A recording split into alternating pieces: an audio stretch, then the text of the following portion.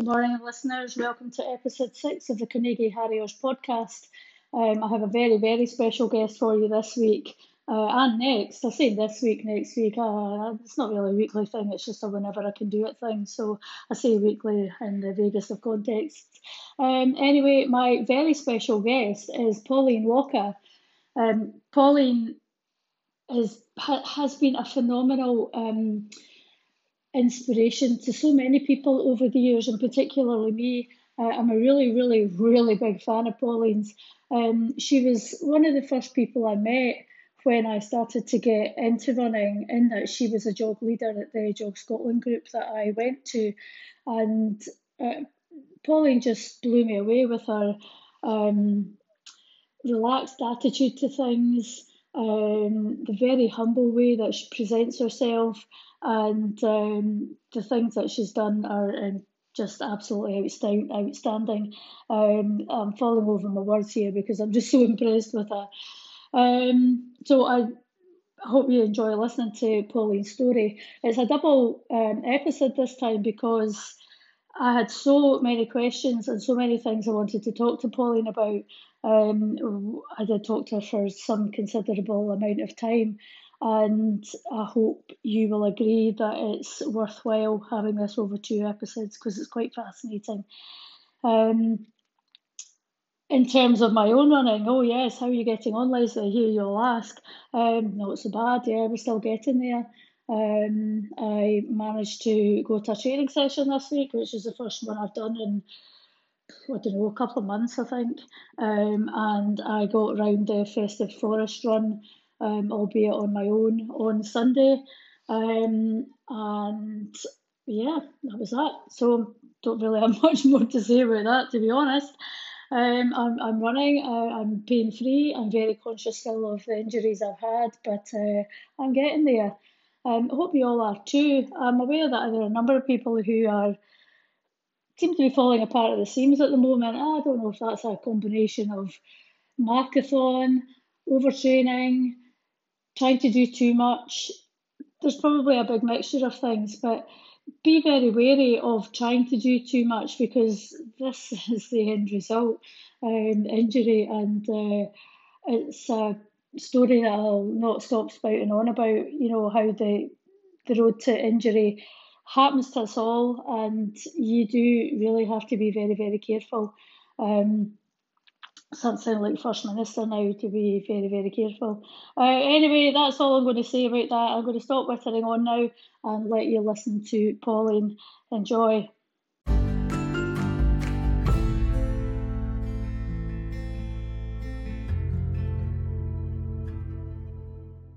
Hi there, Pauline. How are you?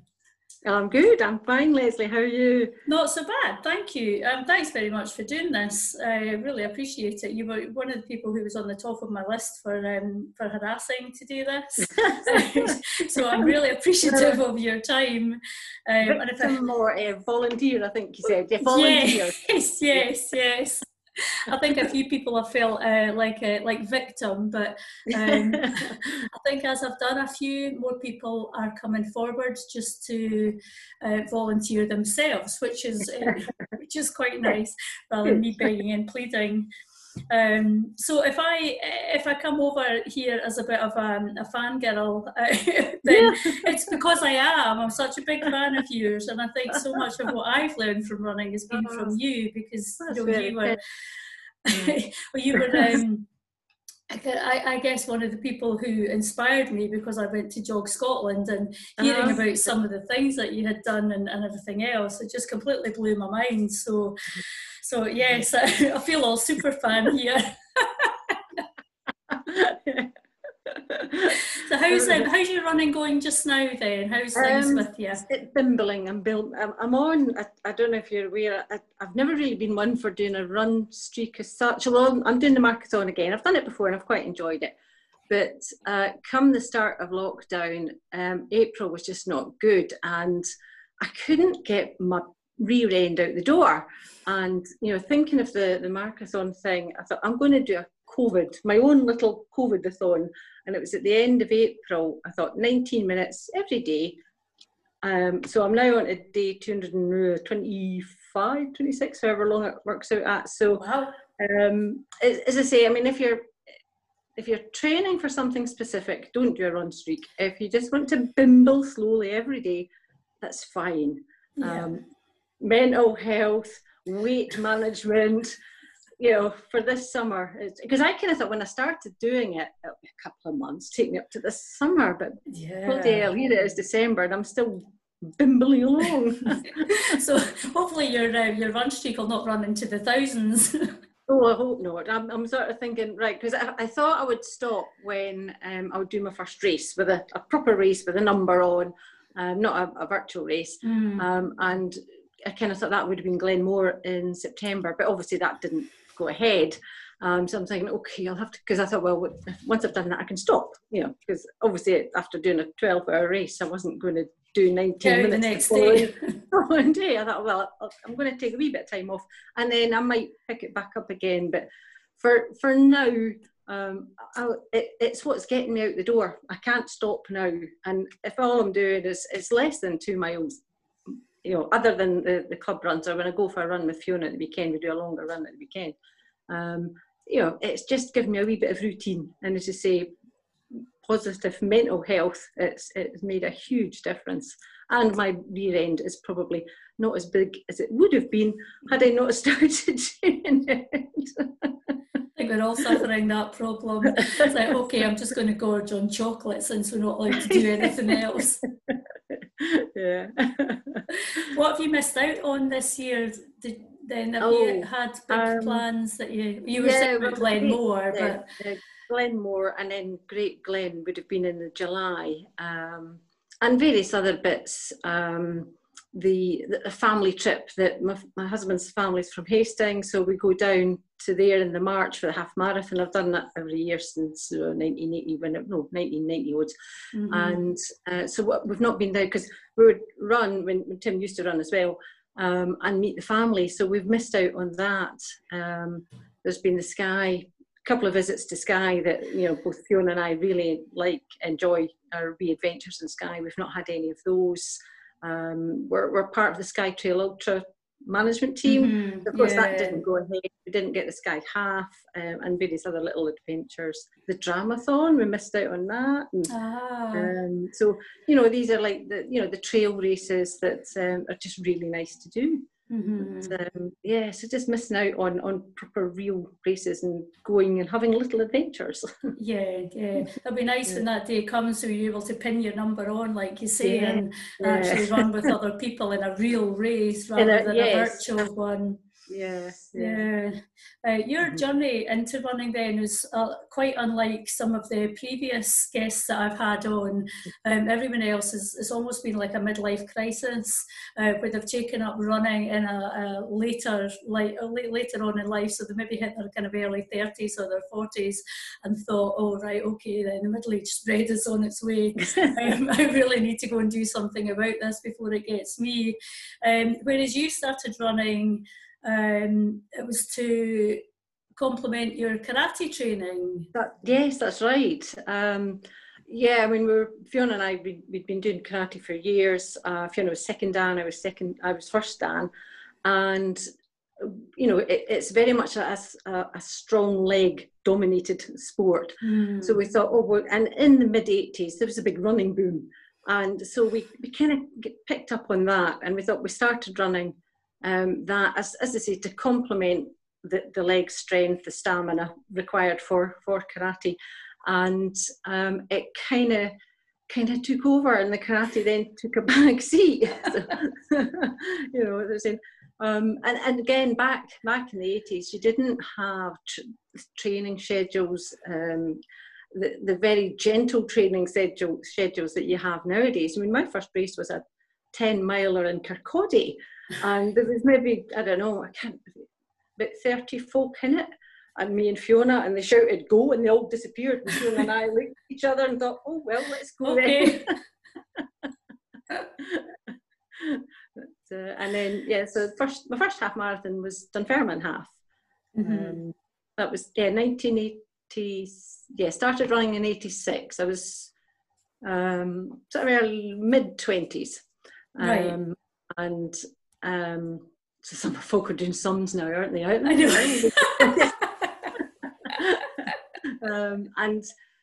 And where was I? Yes, I started off doing the Dunfermline Half Marathon. First race was 1987, and it spent 3 or 4 years doing half marathons, and then we thought, you know what, we should do a marathon, and then you're a real runner. If you've done a marathon, you're a real runner. Well, that was the thing back then. So come 1992, after sort of cutting my teeth in, I don't know, however many half marathons, we both did our first marathon at Black Isle.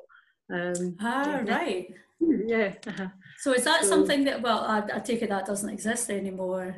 No, there's so many races that we've done that just aren't there anymore. And then from there, I got into ultras through the Two Bridges race, which started in Rosyth. So that was like a local race. 36 miles, Two Bridges was Kincardine and Forth Road Bridge. Sort of starting in Dunfermline, in the Glen, Pittencrieff Park, out towards Kincardine, along the south side of the Forth, back over the Forth Road Bridge, and finishing at the Civil Service Club in Rosyth. 36 miles. So Fiona's husband had heard about this, and he did it. And I think we supported a couple of years, and then I thought, you know what, I think I'm going to give that a bash. And I did. That was 93. And then so did that. I ended up doing that a good dozen, maybe 12, 13 times or something. So and it changed. I mean, you couldn't get away with the route that they had. Right, it's just too trafficy now then, would it be? Yeah, you're running along the main roads on, don't know what number it is. So the 985, is that the one that goes out towards, that kind of links Rosyth and Kincardine? Well, no, you started out in the Glen, and you went through Coorous, then over the bridge, and then through Skinflats, Grangemouth towards Bowness, and then it was the road from Bowness to South Queensferry. To Queensferry, right. Is it New Mills, whatever it is. But no pavement. And, I mean, then you didn't quite have the same volume of traffic. But nowadays, you couldn't have, people would get run over now. Yeah, it'd be far too dangerous now, wouldn't it? Yeah. And again, you would come, once you're over Forth Road Bridge, you would go into Inverkeithing, and then round the roundabout where you would join on to, is it the Admiralty roundabout at Rosyth? Yes. Imagine crossing that after running 35 miles, and you've got, I'm surprised nobody got run over back then. But, so that was where I kind of learned about ultras, was doing so it was a kind of fairly iconic race back in its day, wasn't it? Because it was one of the kind of very few ultras that would have been around at that point. Yes, there weren't many ultras. You had that. There was London to Brighton, which I never got round to doing, and British ultras. That was pretty much it. Ultras weren't as popular as they are now. Yeah, so you were there pretty much in their infancy then. I mean, a pioneer. There weren't very many ladies running these kind of distances. I mean, they were only just getting used to running marathons, big city marathons. Yes. I mean, was there one or two ladies, maybe three? If there was 5 1 year, that was a lot. It was a small field as well. It was maybe only 40, 50 runners doing the event as well. So you didn't have, huge groups, huge races, huge fields that you have, I suppose. Certainly very different today when you can't even get into a lot of the races now. It's just boomed so much. Do you think it's gotten too big, or is that not even a thing? Do you think it can never be too big? Well, it depends on the type of race. I mean, for example, the Skye Trail, you're very much limited with what's there. But things like, if it can be catered for, no, I don't think it can be too big. Yeah. I mean, certainly there are limits now. Things like the Fling and the West Highland Way. I think that's as much as folk can allow. For the towns and villages that they go through. But when I first did the West Highland Way, there were only 40 runners. And you could, enter it like the week before if you wanted. Yeah. you know, stick your stamp on the envelope, sign your check, and Yeah. fill in the form and post it, and you were in. And you didn't have this big process, I guess, the same kind of process, which is there for reasons, you know, reasons of safety and everything. I want to make sure that people actually get round. I mean, they did have a little bit of, can you read a map? It was down to Bill Duff, actually, that I heard about the West Highland Way, and we planned to run it together, and he helped me with my little map reading test. Right. That you had prior to your... it was like you fill in a form and send it out to them. It wasn't, you know, sat in front of anybody. It was here's a grid reference on a map, what's there, and you just sort of send it off to them and say, well, yes, you know. But it was them, I suppose, at the time doing their what's nowadays called due diligence.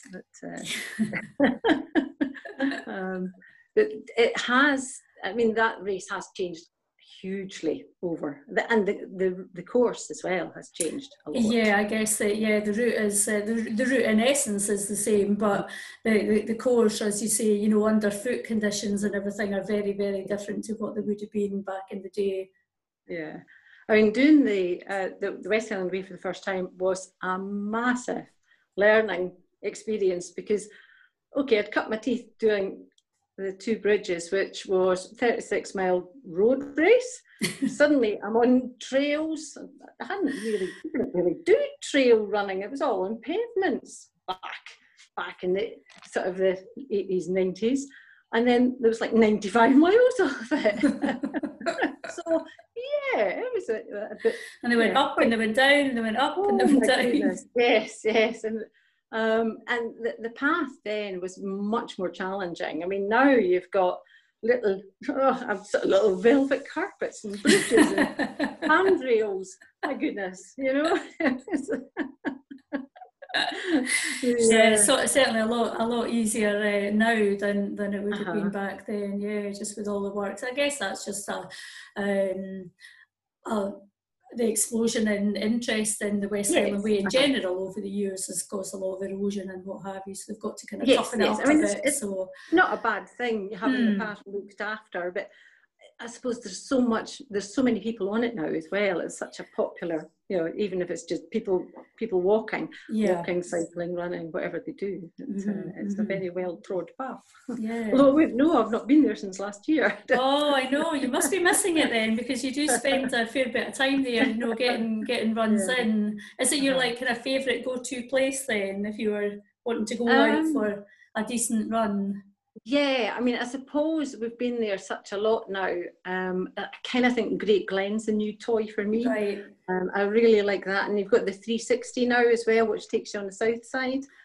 So I've done bits on there, which is, it's quite good, because with that route, I'm not quite the same of, I don't know what's round the back of every tree, which is a little bit what I'm like at the West Highland Way. Again, I mean, I suppose I've not been on the West Highland Way for such a long time. Next time I go in there, I'm going to really enjoy it. But, yeah, I know, it'll be like going to visit an old friend, I guess. Yeah. So you've done the West Highland Way race. Is it? I mean, did you do? 10. I know you've done it 10 times, and so did you make a conscious decision to stop after 10? Well, after that, I thought, right, I wanted a wee rest, because I'd done a couple, then had a couple of years off, did another couple, and then I was kind of getting to 6, 7, and then it was like 8, 9, 10. So I think it was about 4 or 5 in a row, 5 years in a row, and I thought, right, I'm going to give it a wee rest. And I've been supporting Fiona. I mean, Fiona's done, I'll get around now, is it 15 times, I think, or maybe this year was been a 16th. I think, if I get that wrong, sorry. I know, I can't remember the numbers. And so I've been, you know, supporting Fiona the last number of, however many years doing that. So I'm still getting my West Highland Way fix, but doing the Great Glen now, that's kind of become my new toy, and I really enjoy that. It's hard, it's shorter, it's different, but it's not easier. It's just different. Yeah. I mean, it's shorter, it's less technical, so that means there's more running. So it's not easier. People will say, oh, well, it's only 70 odd miles. Only. Yeah. It's definitely not easier. You get it done losing only one night's sleep rather than possibly the 2 for the West Highland Way. So it's less punishing on your body, but because there's more running, it's harder on your legs, and there's more road on the Great Glen as well. Yeah. So I guess the impact of it on the road will take a lot out of you. I remember doing support for you, and this is my initiation, I guess, into the West Highland Way race, and that must have been in 2007 or 8. Right. I can't remember. It was round about then anyway. It seems like so long ago. Yes. And I was doing it, and Ken Walker was as well, and I think was that 2008. I think that was 2008. I think it probably was. Yeah, that was I got into Fort William before the dark. She did. Yeah. So I just thought that was normal. I thought that was the thing then. I thought, everybody just comes in at this kind of time. I didn't realise, that other people were still out there in the wee small hours and everything else. I mean, that was my best time that year. Was it? Yeah, and I mean, I've only twice got under 24 hours, and that was one of them. That was one. And as I say, the very first year I did, but as I say, was quite the learning experience. 34 hours, so 12 hours of a difference between my fastest time and my slowest time. So 12 hours, half a day, that's a lot of time to be. That is a lot of time, yeah. It's not many races you can take 12 hours off your time on. I think one of the things that I remember quite significantly about that is travelling around everywhere with Ken. And Ken and I were kind of dropping in and meeting you, but in between times we were driving to Fort William and setting up tents at the Glen Nevis campsite. And I remember we got you at Kinlochleven, and that was back when it was at the old surgery. Oh yes, nearby. And we went from there to Fort William to Glen Nevis to start setting up the campsite, and so we did, and we tried to chuck up a couple of tents, but then we had to get back to Lundavra to get you coming in there. I'm not a good traveller, and you know what the road's like from Fort William up towards Lundavra, and Ken was herring along this road, and I thought, I don't want to say stop, I'm going to vomit all over your car, but it was that close. Oh dear. We got up there, and I was just so relieved that we got there, and I was also very relieved we got there before you'd come in as well, which was the more important thing. But that was my kind of lasting memory, going down that road and feeling horribly ill, but knowing that this was what we had to do to get to you in time. So it's quite a learning experience. I remember actually lying in the tent that night, trying to get some sleep and listening to the rain. People are still out, and thinking, gosh, if Fiona's still out there and that. And I think that was quite a lesson as well. It had all been quite cushy up until that point. And then when I realised that there was people still out in that horrific weather, I thought, oh God, poor souls. One of the things that I wanted to talk to you about was 24-hour racing. And again, this goes back to when I met you at Jog Scotland, and I asked you what kind of running that you like to do, expecting you to say something like, oh, I like a wee 10k or a half marathon. And you said, oh, I like 24-hour racing. And I thought, well, what does that even mean? So tell people what exactly that means. It's how far can you run in 24 hours? It's usually a lapped route, so it could be a 400-metre track, or in Perth, for example, that was about a mile-ish. There's other ones where it's been like Glenmore, that's a 4-mile trail loop. So again, it's a measured loop. You can run walk, whatever you want to do. You can even stop, have a little break if you want to, but obviously if you stop, you're not recording any distance. Yeah. So the idea is just when they shout go, keep going, keep going, keep going. The only time you stop is when you have to go to the loo, and then you just stop at the end of 24 hours. And how far have you gone? Mm-hmm. And so you've travelled all over doing that then, 24-hour races. Yeah. I've been very fortunate. I've been selected for Great Britain on 4 occasions to represent GB for European and World Championships in Canada, Italy twice, and France. Plus also, just as individual, I've gone to Apeldoorn in Netherlands and various other races, and represented Scotland twice at the Commonwealth Challenge. One was in Keswick and the other one was somewhere in Wales, land somewhere or other. They're all called land something. Yeah. So yeah, that I think, although my very first one was in Hull. I'd never done one before, and target was can I do 100 miles, and it was 104. So I thought, great, that's good. And I think after that, I thought, that was okay. I think I'll give that a go. It was quite tough, but I'll give it another go. And did you not win that one? Yes, I was. Yes, you did. Yeah, so you were first lady. Yeah, the how many ladies were in there? It was 7 or 8 women in the race. Adrian Stott was there as well, so he was doing his thing. I remember chatting with him for a while. And yes, technology has changed too. I remember I had a portable CD player, sort of in a bum bag type thing. Through the wee hours, I was listening to that. Yes, the technology has changed. But after that, I thought, right, there weren't very many races in the UK like that. So that's how I ended up going to the Netherlands in Apeldoorn to do a 24-hour race.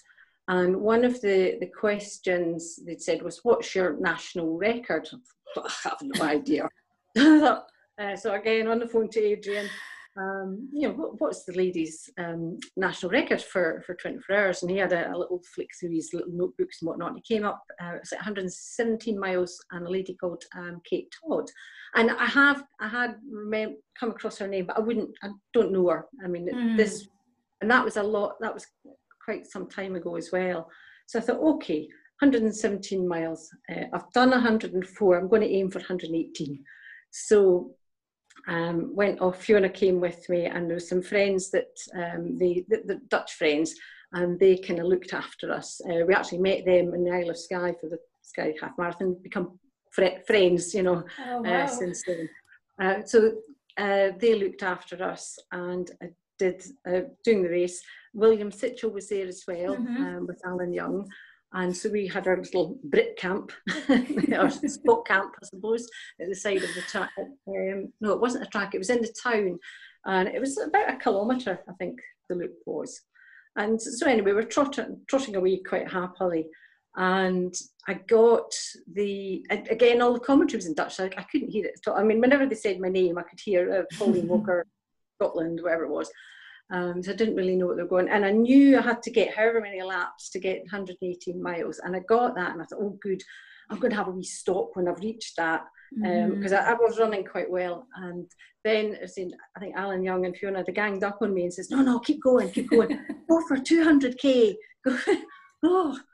Okay then. So they moved the goalposts on me. So I was tired, but feeling okay. And then just kept going. I ended up doing, what was it, 200, I've got little notes here. Hold on, it was 201k or something like that. That's amazing. Yeah, 201k, it was 103 miles. So, 125 miles. So that extended the Scottish record a wee bit. A fair bit, I was first lady there. And and it stuck me on this, the wee sort of podium thing, 1, 2 and 3. And Jings, try to stand up, keep upright in the first place, make you step up a great big wooden block, and it's like, don't faint, don't faint, don't faint. Oh, thank you very much, here's my prize. Can I sit down now? You should have a seated ceremony for something like that. Yeah, absolutely. So that performance, because at that time there weren't very many women going over 200k, that caught the eye of the GB selectors. And so the following year, that I went off to Verona to do the 24. It was European Challenge, European Championships there, and I extended the Scottish record again and did 128 miles. Wow. And again in a GB best, so that was special. That was really good. So again, Fiona was there looking after me. She does a good job. But yeah, and then again, just very sort of privileged to be selected, three more occasions.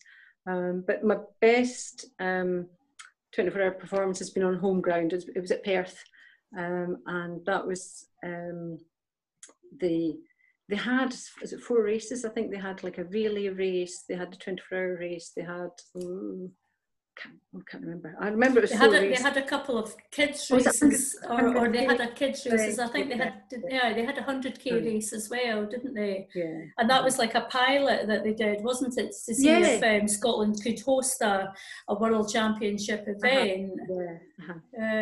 And so you broke all your records again.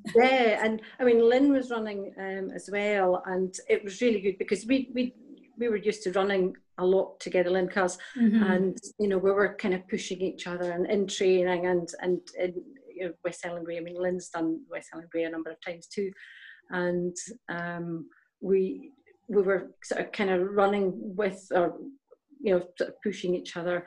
And then they were saying, the 100-mile record could go here because we were both running really, really well. I didn't know what it was at the time. But it was, keep going, you're getting there. And I put a bit of a push on, and I got there. I got the 100 miles in 17 hours and a handful of minutes, whatever it was.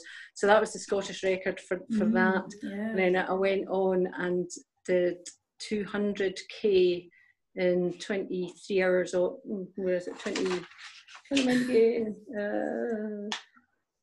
the sad sign, 22, just under 23 hours, and then went on to sort of push the distance for the 24 hours to 130 point whatever, less than half a mile in that time frame.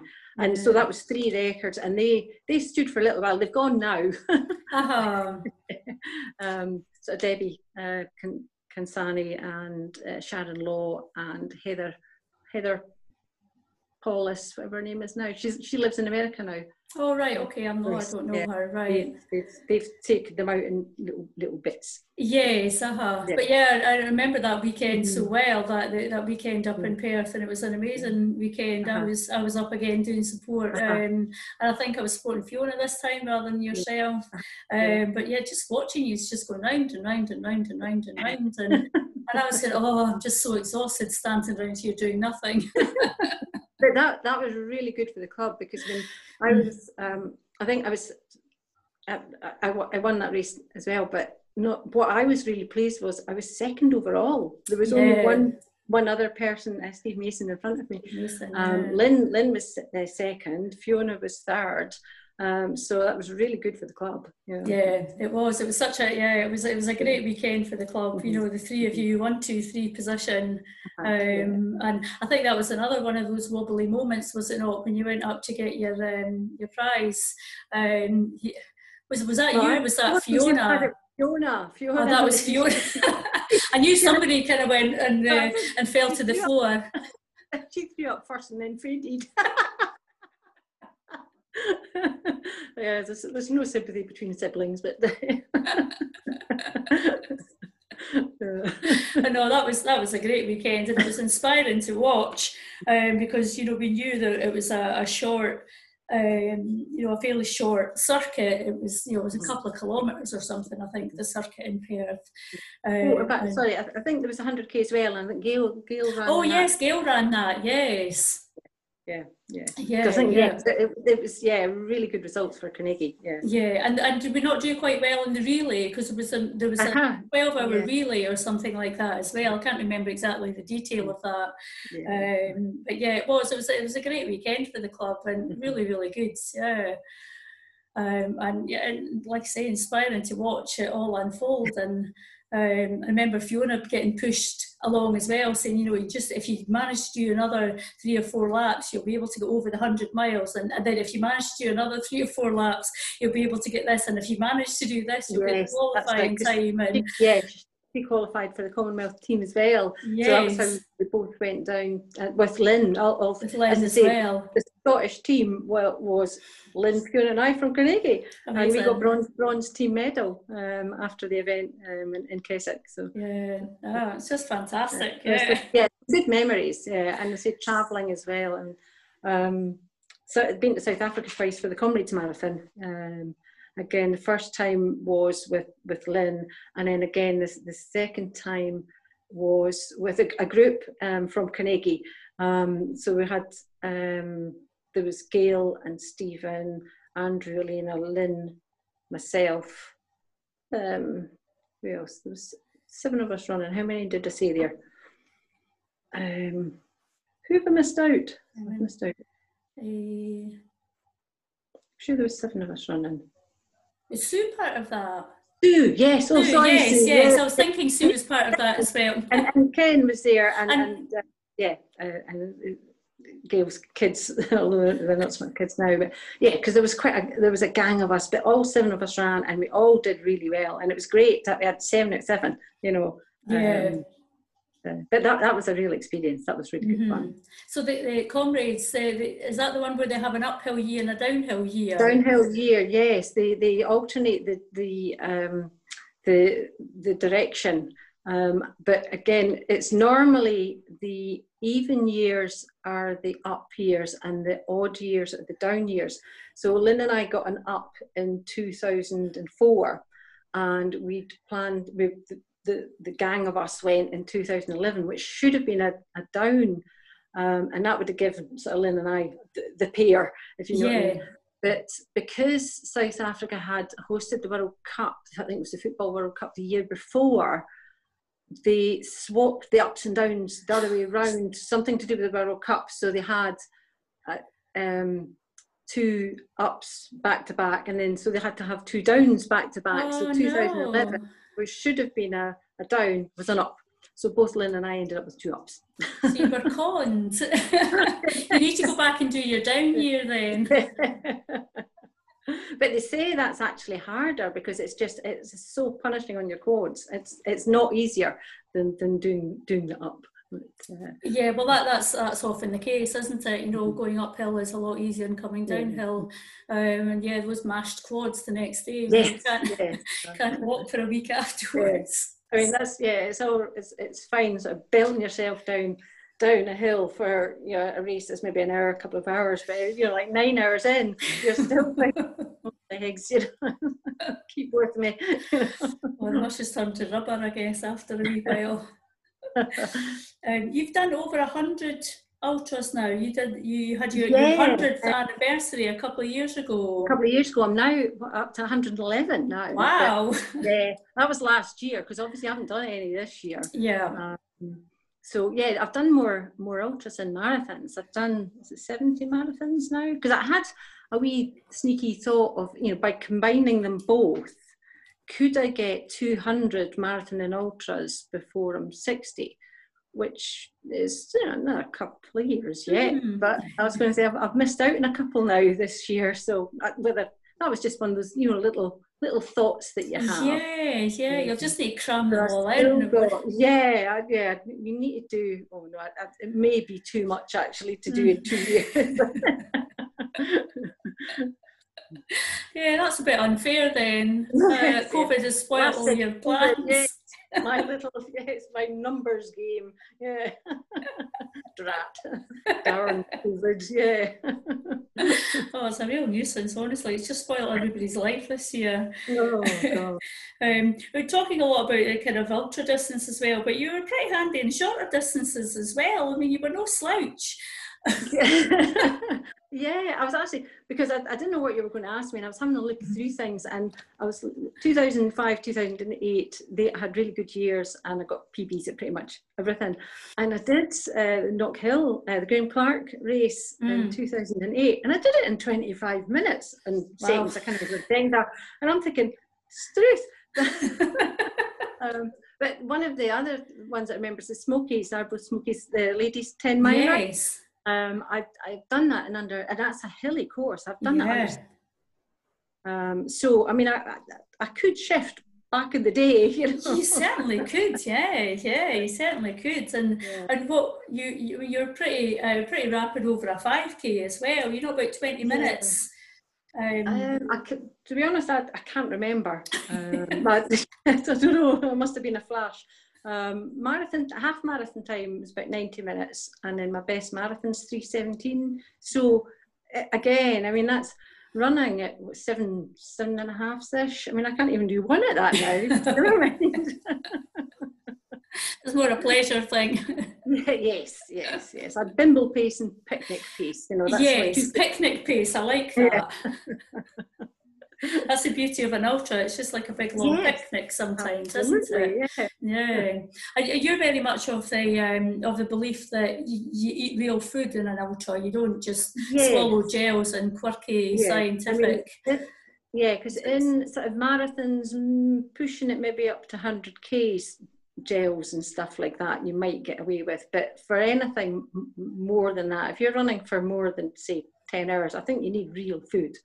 You know, whether it's simply soup or custard or rice, or, you know, I've had all kinds, from tuna sandwich to ham roll, and you know. But I think, and the West Anglia, the year that I did really well, the year that final section from Kinlochleven, I remember that last sort of, it was kind of pretty much fueled on chocolate, Coke.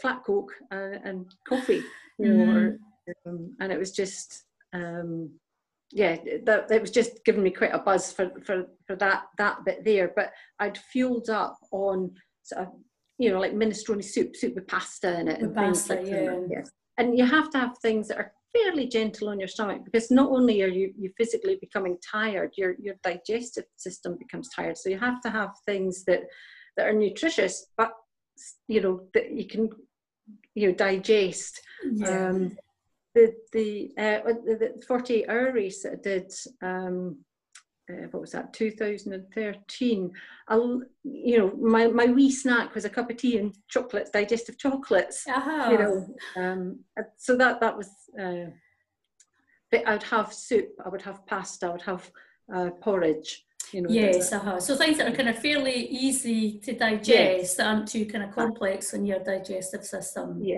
And I think things like the kind of the slower release carbs are good for later on, you know, so you're kind of preserving, you know, you're getting some of that energy in to store it for a wee bit later on, a wee bit further again, as you get more tired, it becomes more and more difficult to eat. But you have to be disciplined and eat. And I remember one time taking half an hour to eat half a roll. You know, it's just like, oh, I don't really want this, but I'm going to eat it. You know, just munch, swallow. You know, get 10 minutes, munch, swallow. And I think that's where I have real difficulty in ultras, is I find the whole eating thing such a huge challenge, and I try and force myself to eat things, and I've been force fed before as well. Yes, and if you're sick, it's fine, because I've got plenty more. You can have some more of that. You know? So you can have you know, I've got 5 things here, you can choose 2 or 3 of them. That was what the options I was given. Oh right, okay, either that or you're having them all. Oh right, okay. I know it's quite challenging, and I'd like to say you've got to be really quite disciplined in it. If you don't start to eat early, it's too late. Yes, absolutely. Just reject it. Yes, you've got to. I mean, this was I think I remember from William Sitchell, he's got more records than the Beatles. But he's struggled to eat before, and he would eat little and often, and I think that works. And it was funny, he did the North Coast 500 last year, and Ken was supporting. Yes. And he kind of changed his eating regime to like wherever you guys are eating, and he did really well. You know, whereas before, I remember Richie Cunningham was helping support doing him a 24-hour race. And Richie's comment was he felt like the Sorcerer's Apprentice with all these little tubes and powders and things to mix up for him. It was all very, very scientific. But I think he's now with the, just give you scrambled eggs. Yeah, real proper food, yeah. I was listening to a podcast the other day, and there was a chap, it's just a young chap, just kind of an American guy, just kind of breaking onto the ultra running world scene and what have you. And he was talking about mistakes that he's made already with things, and he said, and now he's taken someone on who's a nutritionist to help him with his whole diet and everything, and it's all super scientific, and he's got it down to like every bead of sweat is analysed for the salt contents, and it was a bit mind-blowing, and it seems just a little bit too scientific, but that's just what was working for him, and I don't know if some of that was psychological. I think again with the ultras, I mean, you have to have a good base of fitness, and you've got to do the training. You've got to have a good nutritional plan, whether it's cheese sandwiches or scientific stuff. But I think also the biggest thing with ultras is your head. I think a strong head will take weak legs much further than strong legs and a weak head. Did I say that right? I hope you know what I mean. I know exactly what you mean. But yeah, I mean, and things like doing 48 hours on a 400-meter track, there's you got excited when you got to turn round. So you have to be very focused, very sort of mentally determined to do that. I mean, there's no mountain round the corner that you can look forward to seeing or anything. So again, you have to be very mentally tough and be prepared to sing a lot of songs. I remember doing just playing little games with yourself, and it was very much right, what I'd do, I'd run the straights and walk the bends, that kind of thing. Just keep the momentum going. What will I get to eat next? I'll think about that. And so you're always thinking about something. You're thinking about your posture. You're thinking about, am I warm enough? Do I need to put something on? Do I need, so you focus very much internally. Right, I don't need to go to the loo yet. I'm thinking about it. I'm going to hang off. Give me half an hour, because your body will want it will want the sky. It will say, "I want to go to the loo." No, I don't. Yes, any excuse just for that reprieve. But so you have to be mentally quite tough with yourself. As I say, I've developed little tactics where you think, "Oh, I'm tired, I'm going to have a little walk." Well, right, if you're going to have a little walk, you can walk 10 steps, then you can run 10 steps, then you can walk 20, and then you can run 20, and it's little games that just keep that momentum going. I mean, there's like some, for example, on a track, you're not going to have uphills where you whip your sandwich out and have a walk. Where you would use the terrain to dictate your pace. There it is flat, and you're either going clockwise or you're going anti-clockwise.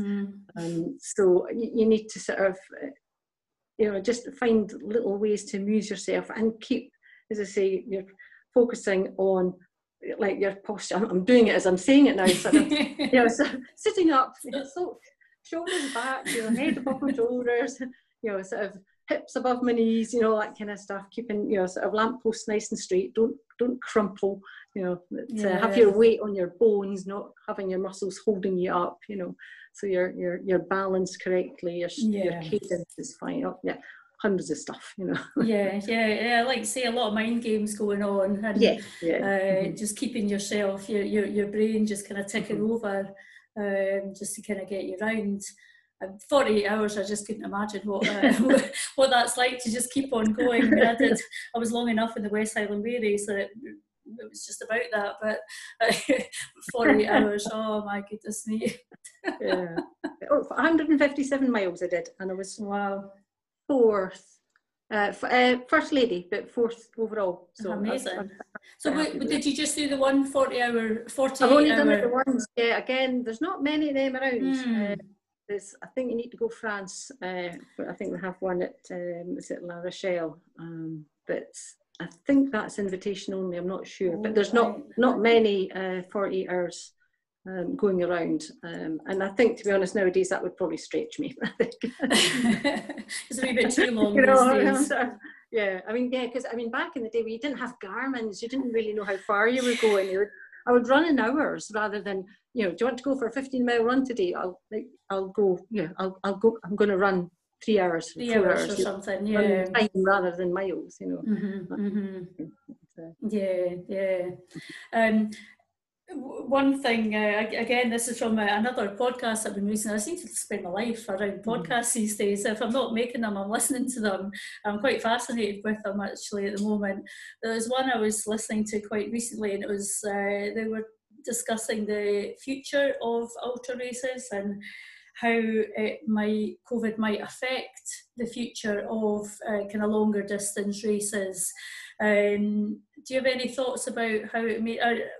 My take on it is maybe that there'll be more personal responsibility on the runner, and there won't be as much support crew allowed, and you'll have to carry more yourself. And you know, I don't know, just to try and keep the kind of people away, and there'll be less people strung out on, you know, less people congregating is what I mean. Yes, I think there's more scope for sort of ultra trail races. I can't see big city marathons happening in the next future, but long distance trail racing, where a lot of the time you are on your own, or you know, you can be spread out, and there'll be rules to say like you can't run beside somebody unless they're in your particular bubble. Things like that, or if you do have support crew, you're in a bubble and you're following guidelines and all that kind of stuff. So I think long distance trail races have probably got a better lifeline than city marathons. And whether it's a phased start, you know, that kind of thing, maybe small groups of 10 at a time, maybe 30 seconds or whatever, you know, pulse starts, whatever they call them. That kind of a thing, and you do string out. You know, it's not like you're bumping elbows with folk. Things like the Great North Run, I can't see that happening for. Well, yes, something that's got the tens of thousands of people. There's a lot of. And logistics of, do you have to go get on a bus to get to the start, or do they bus you back from the finish? All that needs to be thought about as well. So I suppose there's still plenty of room for the support there, because they're going to have to take you to the start, because you're not allowed to go on the bus, and they're going to have to take you from the finish back again. So I think it's going to kind of shake things up a fair bit, this stupid bloody virus.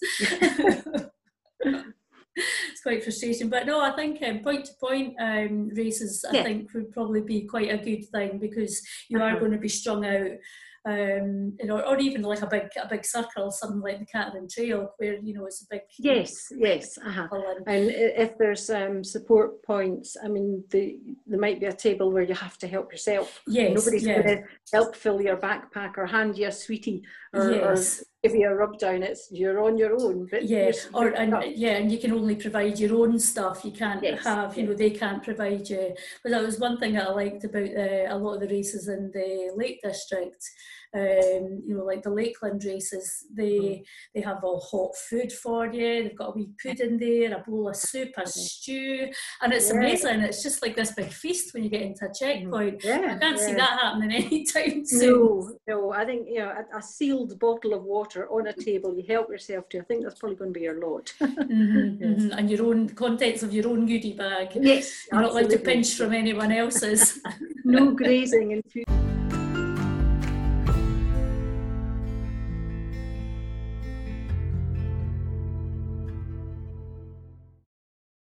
Apologies with the way that suddenly ended, everyone. I hope you were enjoying listening to it. It's hard to find a place to stop the recording and carry on to the next one, but hopefully you got the gist of what was happening there. I hope you're all suitably impressed with everything that Pauline's done, and there's more to come on the next episode. I'm not going to do any final thoughts this week. I'm going to sum it all up at the end of my chat with Pauline. So the next time will be episode 7, and I'll catch up with you all then. Until then, happy listening and take care, y'all. Cheers.